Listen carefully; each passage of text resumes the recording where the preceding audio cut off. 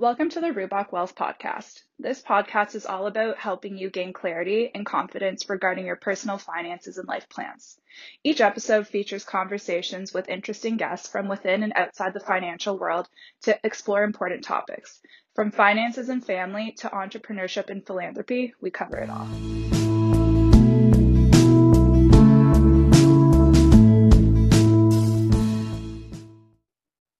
Hi everyone, Elke Rubach here from Rubach Wealth. I have today David Shlagbaum, a colleague and friend with me.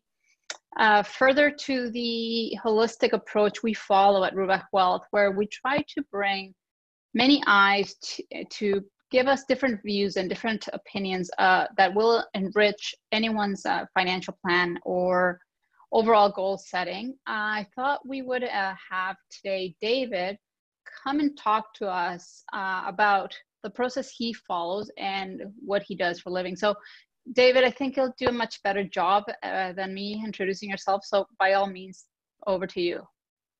So thanks, Elke. David Shlagbaum. I'm a lawyer and a facilitator. I head up the family business law group at Pallett Valo. We're a mid-sized law firm catering to the mid-market, and my particular area of focus is working with family-owned businesses on transition planning, corporate governance, and professionalizing the family business. You and I have talked many times about, our job would not be well done if we just went in to recommend things or products or documenting deals or agreements. And being a reformed lawyer, as I call myself, we see the value of facilitating conversations that will help your and my clients get a clear idea of what success looks like for them. So in your world, you and I have talked about your role as a minesweeper and a shepherd, but would you mind going deeper into that? Sure. So when I start any family business engagement, I'm walking in without a map, and I'm walking with the family across an open field. And the idea is to work with the family to build a road to where the family wants the business to go. Meaning we want to create structures, policies, best practices that will position the business either for continuity or for transition, whether the business is going to be transferred to the next generation or to an outside buyer or to members of the family. The impediment that I have walking into the engagement is that I don't know what the issues are. And as you say, it's not a question of how I see the world, it's a question of how they see the world. And our job is to extract that vision and to translate it in a way that appeals to their plan, their notion of the world. And so what I have to do to start the process is I need to find out what the issues are. In order to find out what the issues or the obstacles or the mines, and hence the notion of the minesweeper is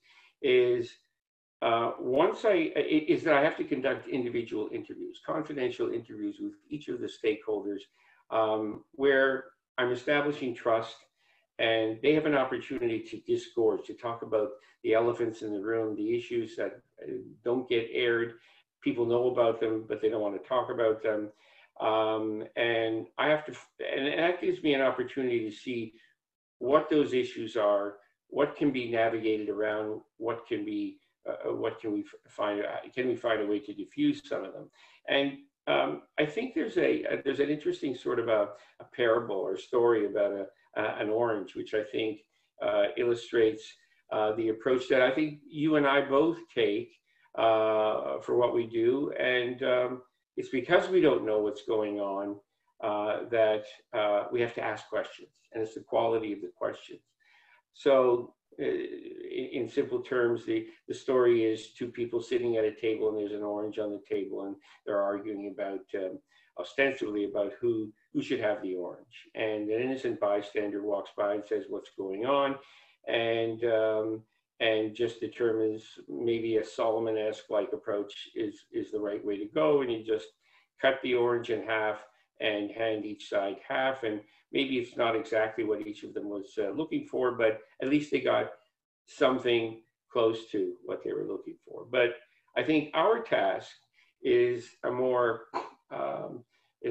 in-depth and more complete approach to things, which would be that, for instance, if it was me, I would ask one of them in and have a confidential conversation and say, why do you want the orange?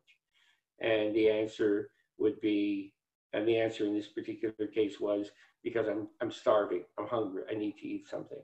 And then I call the other one in and I ask, why do you want the orange?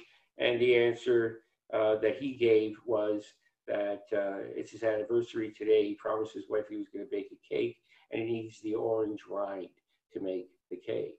And so suddenly, because we've asked the right questions, there's a solution there that is fuller and meets each of the parties' needs on a much deeper and correct way than you would by just taking a simpler approach. And that's simply because of the quality of the questions. And as to the role of the shepherd, you know, the danger is that even if you have a plan and you've met with the family and you're going forward with a particular plan, I think there's a danger because things can get heated up and people start to lose sight of the big picture.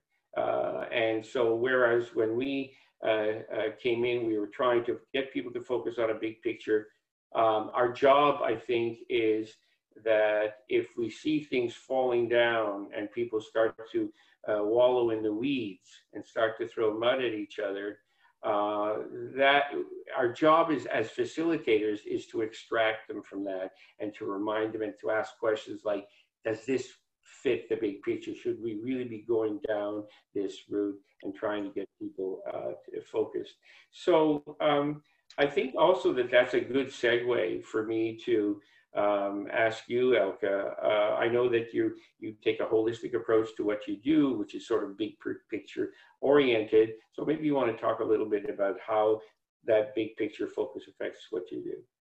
And I think that orange parable applies to every discipline we come across. I agree with you with our plans, and when we talk to families, business owners, or even individuals, right?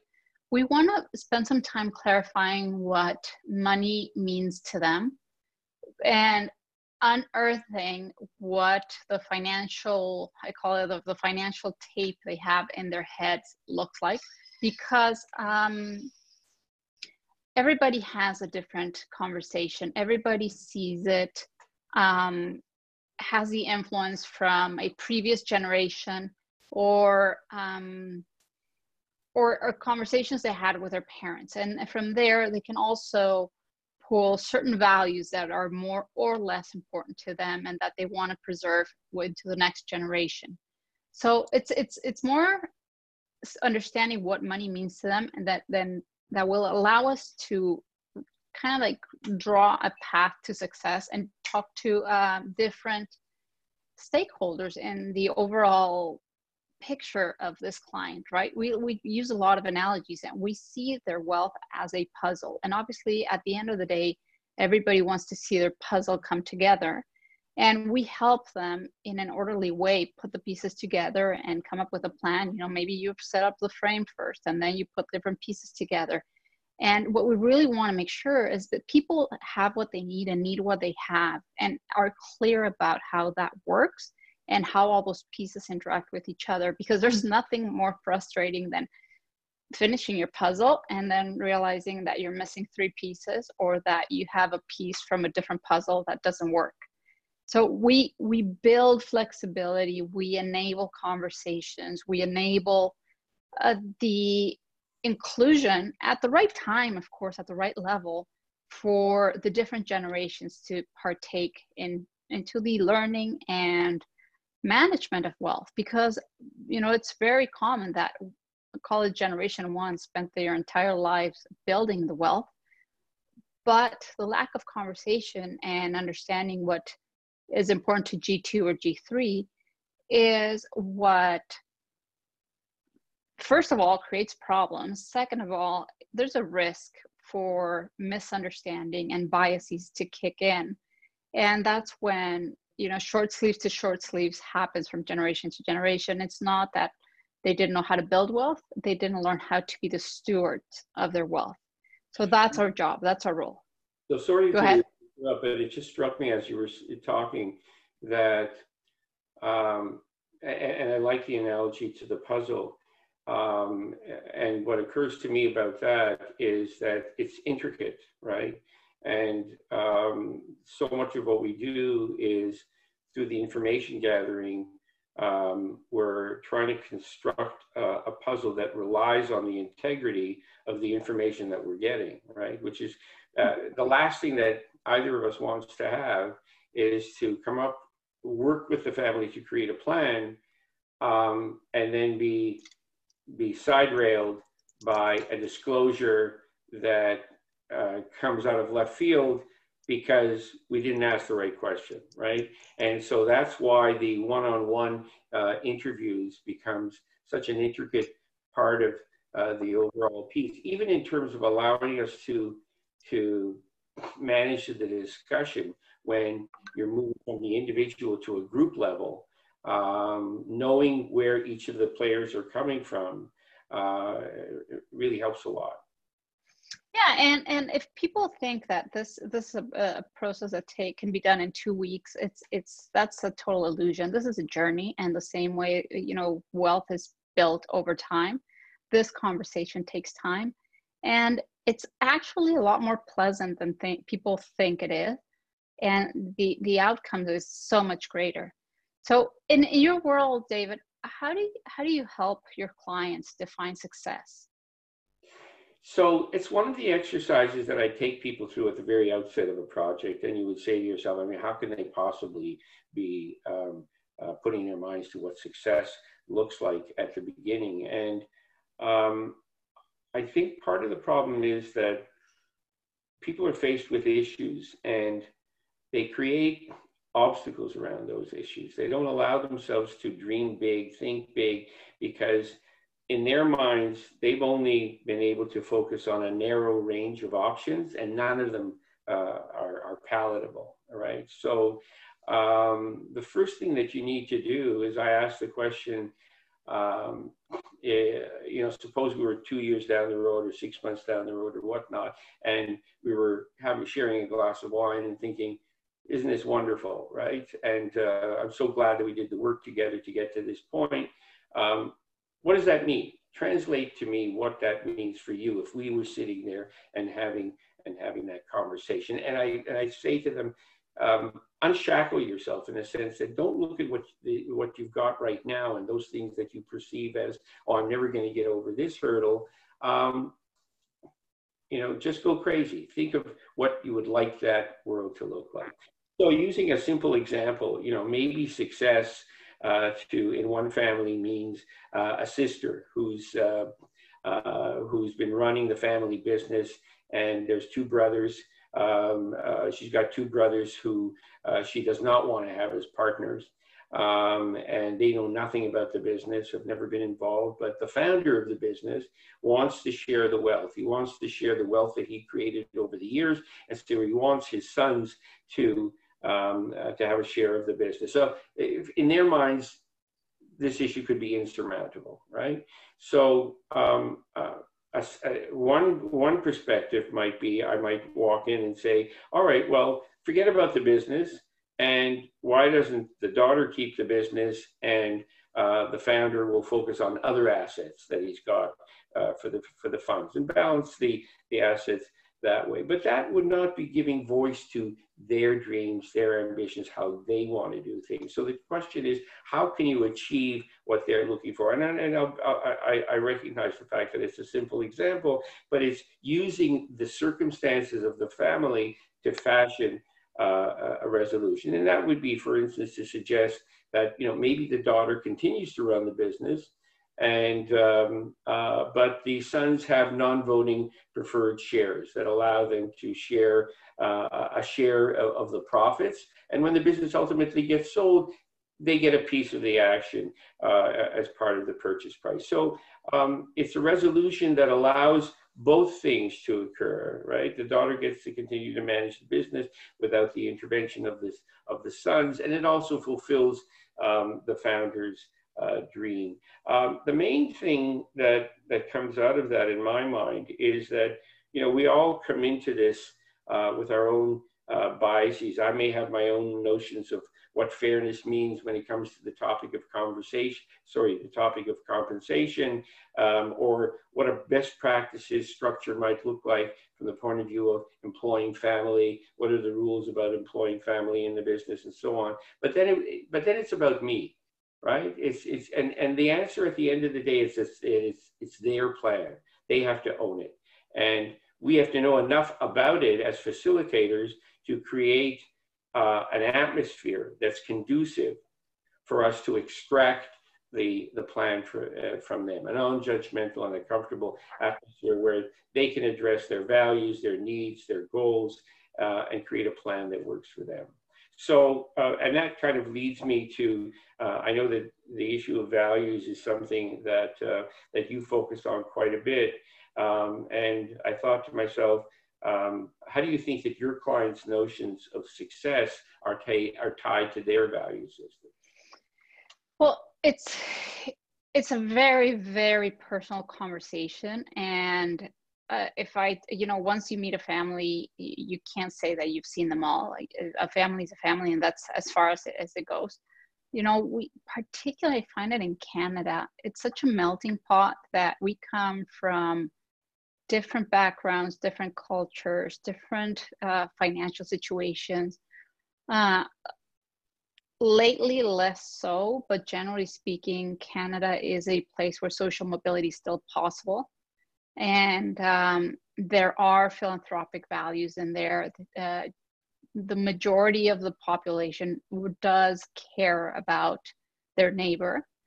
And when we talk to our clients about their family values and their money conversations, again, it's never about money, it's the impact they can create. So we have, without pegging roles here, it's very common that one of the spouses wants to give everything away and says, well, I don't want to wreck my kids' choices in the future. I want them to have just enough, but not too much. And we define what that is. And then the other spouse says, well, that's all great and dandy. You want to give everything away, but what if something happens and we're destitute?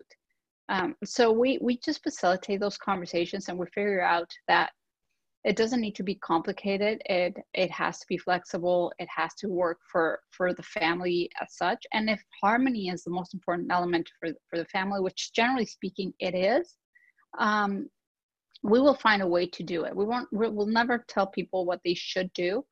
We want to find out what it is that they want to do, and then figure out the way to get there.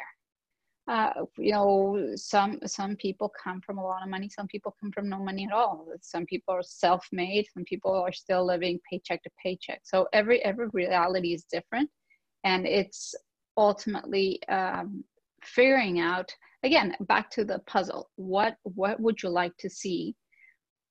Please rest assured that this cannot be achieved overnight. So yes, we can eat the elephant, but we can't eat it in one bite. It'll be many bites, and starting with the first one. And we can get there as long as there's discipline, there's, commitment, open conversation, obviously confidentiality. But the more we find out from our clients, the better and more detail we can add to their picture and get to the goal faster. And I find that a very cherished value in families is simplicity.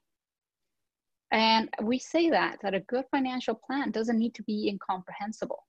Some people go so crazy out there, implementing very complex tax structures that not even they understand. And when you ask the spouse, do you understand what's going on? They have absolutely no clue. So the benefit of any tax sheltering opportunity or any tax planning opportunity is potentially questionable when you realize the complexity and grief that will take to unwind those structures for the spouse. So we talk about things before they happen, and that allows people to to think twice before figuring out, saying this is what I want to do. All the opinions come to the table, and that's really how we make it happen, right? We try to avoid leaving the Pandora's box unopened for the next generation. So that leads me to ask you, tell me your story about, because that's how you and I started talking, Pandora's box. And there's a Pandora's box in your world, there's a Pandora's box in my world. I think there's a Pandora's box in every world. And you think about it, even in the dentist, you can pretend that your tooth doesn't hurt and never look at it. And then until you're like in dire pain, that's when you look at it. Whereas if you had addressed it earlier on, it would have been a much easier solution. So David, tell me about Pandora's box. What if your client's fear of dealing with whatever is in that box is so strong that it's not worth the pain? What happens here? So I mean, I'm listening to what you said, and a number of things sort of ring true for me as well in terms of what I do. One of which is your analogy of the elephant, and that you can't eat the elephant in one bite. And when people approach the Pandora's box, which is the depository of all of these various issues that terrify them, right? The fear. Part of the fear is that they have to tackle the entire thing at once. If they have to jump into the Pandora's box and it's kind of coming at them from all sides. And I think that what you're talking about in terms of eating the elephant in little bites is true for me as well. I look at it in terms of breaking it down into bite-sized chunks, trying to achieve successes in terms of those bite-sized chunks, and then giving the feedback, hopefully, from those successes is, look at what we were able to accomplish on these simple successes, and then trying to build on those successes as we move along. And so it's not that the family doesn't know what these issues are. It's that they found a way, likely by avoiding them, to sort of get along.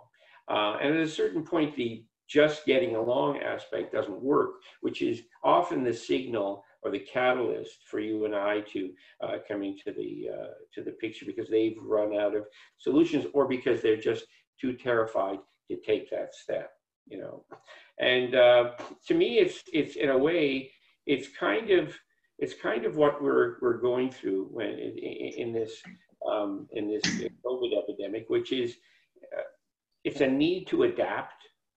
And to face the unknown. And with COVID, we don't have the luxury of putting it off for another day. So it's sort of dealing with a what if, which if you had the luxury of sitting back and say, well, the what if is somewhere down the road.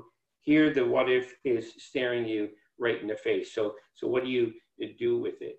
And I think that if we're looking at the lessons that we can learn from COVID, one of the things it's scary, but one of the things that we know is that if we're not going to be proactive, if we're not prepared to take bold steps, then we may not survive, right? Your client may not survive. And so I think what you do and what I do is I think we lead people through that field of what ifs. And looking at COVID, we can say to ourselves, if we can find the tools to survive this, a way to deal with this, because we have no choice but to deal with it, then we may be equipping ourselves with the tools that allow us to go back into the Pandora's box and to deal with some of those unresolved issues. And so I'm thinking to myself, Elke, based on your experience with families during the time of COVID, what's changed for you? What's been confirmed for you? I think it's very funny. It's not that I want to get too out there, but I think last year everybody was running so fast and so hard that I don't know if it was the universe or what it was, that when everybody said we need a break, and we got our break, and now we're all home, and we're facing reality, and many of us are seeing, you know, mortality is real. And without getting dark, you know, it's there, and it's a Pandora box that it's a lot easier to handle while you can still talk about it and not leave your family with an absolute disaster behind, right? It happens. It doesn't mean it will happen. It doesn't mean it's going to happen because of COVID. But ultimately, everybody, business owners and individuals, have to take, you know, think about their own succession. Call it business-wise, call it professional, call who's the, you know, who's going to be in command of the family. What happens when you no longer can make decisions? All those conversations need to happen, and they're starting to happen. And COVID has enabled them in a rather accelerated way, and that is crazy, but it's good. People are understanding that we're not, you know, forever, and we want to make sure that the next generation is okay. The other thing too that has happened is people are taking the time to say, okay, now I'm literally, you have my attention, I'm at home, I can't go anywhere, I have all my papers here. Maybe it is time to start talking about the financial plan. Maybe it is time to start talking about, you know, that will that you've been chasing me to get done for so many years. And we say, again, we'll get there. There's a bunch of things and steps we need to take, and we will not do the wills for you, but we will work with somebody who can do them for you. And at the same time, we'll work on your tax plan, and we'll talk about your insurance coverage, and we'll talk about your asset management and your risk appetite, and when are you using these funds, and what's your retirement expectation, and what's your legacy play? All those conversations, we spend a lot of time talking about it. So our process hasn't changed. It's just the fact that people now are facing a very real situation, and you know, as long as you watch the news for 5 minutes, you see what's going on, and percentage-wise, for sure, it's not that close, but it could happen, right? So people are starting to get organized, and that's fantastic. You have companies, you have the courts now allowing online witnessing of wills. That's huge. And you know, our job has been educating people and showing them that just because you're 18 and don't own a duck to your name doesn't mean you shouldn't have a will. You know, there's powers of attorney and those things. And I know that insurance plays an aspect of what you do. And one of the things that I focus on in my practice is I'm trying to get business owners to look at a shareholders agreement as a form of insurance, because it can deal with a bunch of the what ifs: death, disability, divorce, bankruptcy, family law issues. What do we do in any of those circumstances? And to me, it's a sad but real example of the fact that, as you said, you didn't say if these things happen. It's certainly in terms of death, it's when that happens. And one of the exercises perhaps we could take our families through is, if you knew COVID was going to happen, right? Whether it's 2 years down the road, 5, but you don't necessarily know when, how would you do things differently? How would you plan differently? And so now that it's here and you're forced to deal in some way with it, how do you position yourself in a better way, perhaps, going forward? And you know, to me, one of those things is a financial plan. One of those things is getting into a shareholders arrangement, having properly executed wills and powers of attorney, and that's where I think you and I have a great basis for collaboration, because I think we both recognize that the playing field is the field of keeping the family whole and finding out what their needs are and addressing those. And you're bringing a skill set and an approach to that effort, and I'm doing that as well. And the recognition that neither of us is a silo, right? Yeah, and working together, the result is just so much better. David, thank you so much. I hope this is the first of many. I hope your family is doing well. We'll catch up soon. I think we have a call next week. But thank you, everyone. And we will post David's contact information below. And let us know what you think. Thank you so much and have a good afternoon. You too. All the best.